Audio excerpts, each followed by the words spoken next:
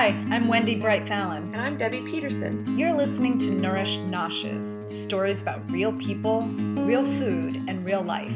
We're integrative health counselors on a quest to make the world a healthier place. So glad you've joined us. So when I say the word exercise, what does that mean to you? How does that feel in the body? Like, what's your reaction when I say exercise? Yeah, we've talked about this before because I don't like that word. Hi, my name is Wendy. And I'm Debbie. And we're so glad you've joined us today to talk about movement and exercise and what we could do. It's in the very beginning, while we're taping this podcast in the very beginning of summer. And Right. So both of us are outside a lot more, and we were comparing what we might have been doing in the winter indoors to how it's affected us to be resilient in the summer. Right. It's true. And I mean, the reason we're wanting to do this now is because even though you may be listening to this in the middle of the winter, which we hope people are listening to it all year round, but in the summer, it's such a great time if you haven't gotten a habit going of movement to get one started now so that it'll take you into the fall and winter and keep you going. Yeah. So this is a great time to take advantage. The days are longer. There's the sun gives us a lot of energy. Right. I mean, in the 100-degree weather, it might zap our energy, but in general, right. We just have more energy in the summer with all the fruits that are popping up. Yep, all the food that gives us energy. Yeah. Right. Yeah, it's just a more energetic time seasonally. You were talking about that analogy of the other day because you got a whole bunch of mulch delivered. I did. I got 5 yards of mulch delivered, and I wanted to put it into perspective. I mean, it filled half my driveway, and it was a couple feet tall. And I was just so excited to spread it all over all of my garden. Yeah. And I knew that if I had not prepared myself through the winter, and of course I wasn't at the gym specifically thinking I was going to get 5 yards of mulch delivered, but I felt, I did it 6 hours a day, 2 days in a row, and then took a day off, and then I did it another 6 hours another day, and I'm only halfway finished. Wow. So it's a lot of work. It's a lot of squatting, bending, throwing, loading, unloading, tipping wheelbarrows. So it's a lot of energy. Yeah. And while I'm not at the gym 6 hours a day, so I was a little bit sore.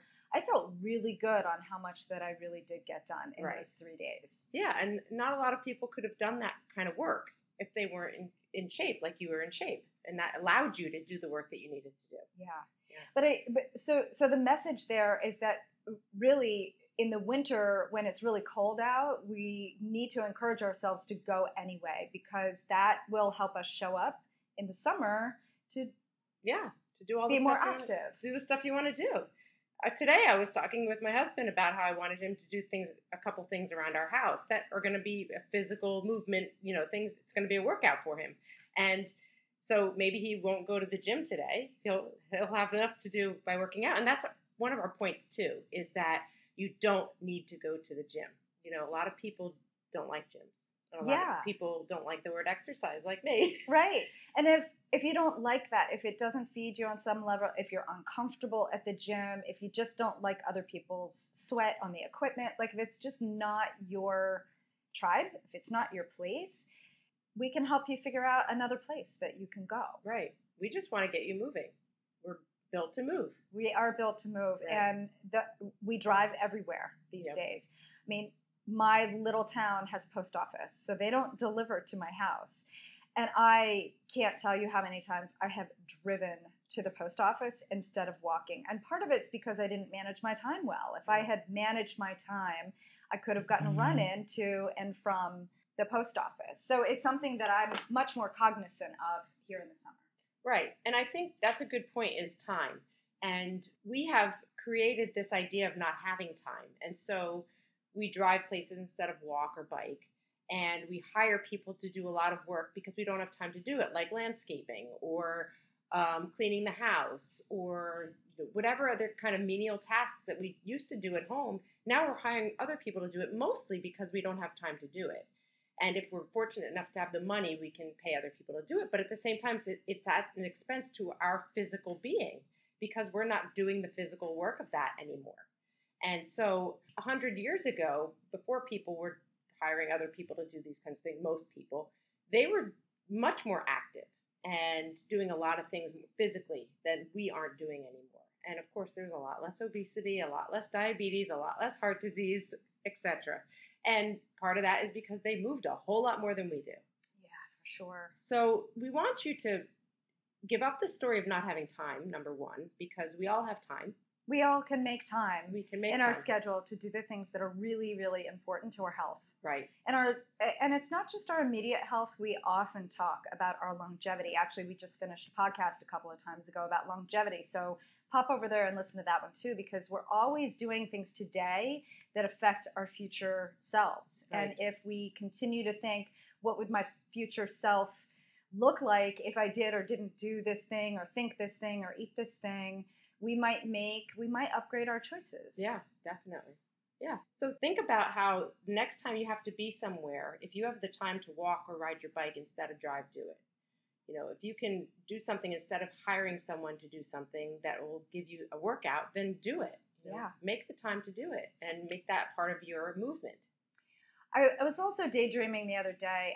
I'm going on vacation next week, and I am daydreaming of spending lots of hours by the water.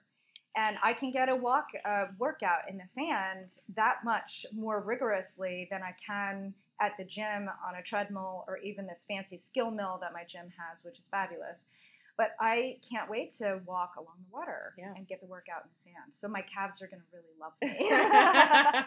But we can take it at an extra pace and still look at the shells and still, feel the birds and the energy of the ocean and that sort of thing. Right. It's true. I mean, there's so many opportunities to move. We just have to make the time to do it. And one other thing that, being a dog owner, yes, I come across quite a few people who are dog owners that don't walk their dogs.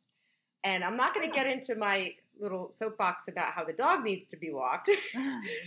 For you, walk the dog for yourself, if not for the dog, because if you walk every day when you hadn't been, just simply walking every day ups your movement, and that's, for me, that's something I do every day. And I try to walk at a faster pace with my dog because she likes it.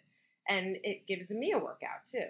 And some days that's the only workout I get. I don't strength train or play tennis every single day. So some days just walking is my workout, and that's enough, especially if it's a quick pace for 45 minutes. And all positives in that story. Your dog is happy, you're happy, you come back and you're probably happier with your family. Definitely. Right? Getting your day started off with walking the dog. That's being right. outside in nature. I mean, just so many benefits. Dopamine going all over the place. That's right. Metabolism running, everything. Right. So movement is all good all the time. It might feel uncomfortable, and that's okay. Most of us don't like discomfort, but the short time that the discomfort has beautiful, amazing long-term results. And you'll look better too. Amen. We have a couple other podcasts about movement too. So go back into our stream and look, because this isn't our only one. Yeah, and our fifth pillar is all about community. So maybe join the beach volleyball team, or just grab a friend and go out there and walk. Yep. Happy movement.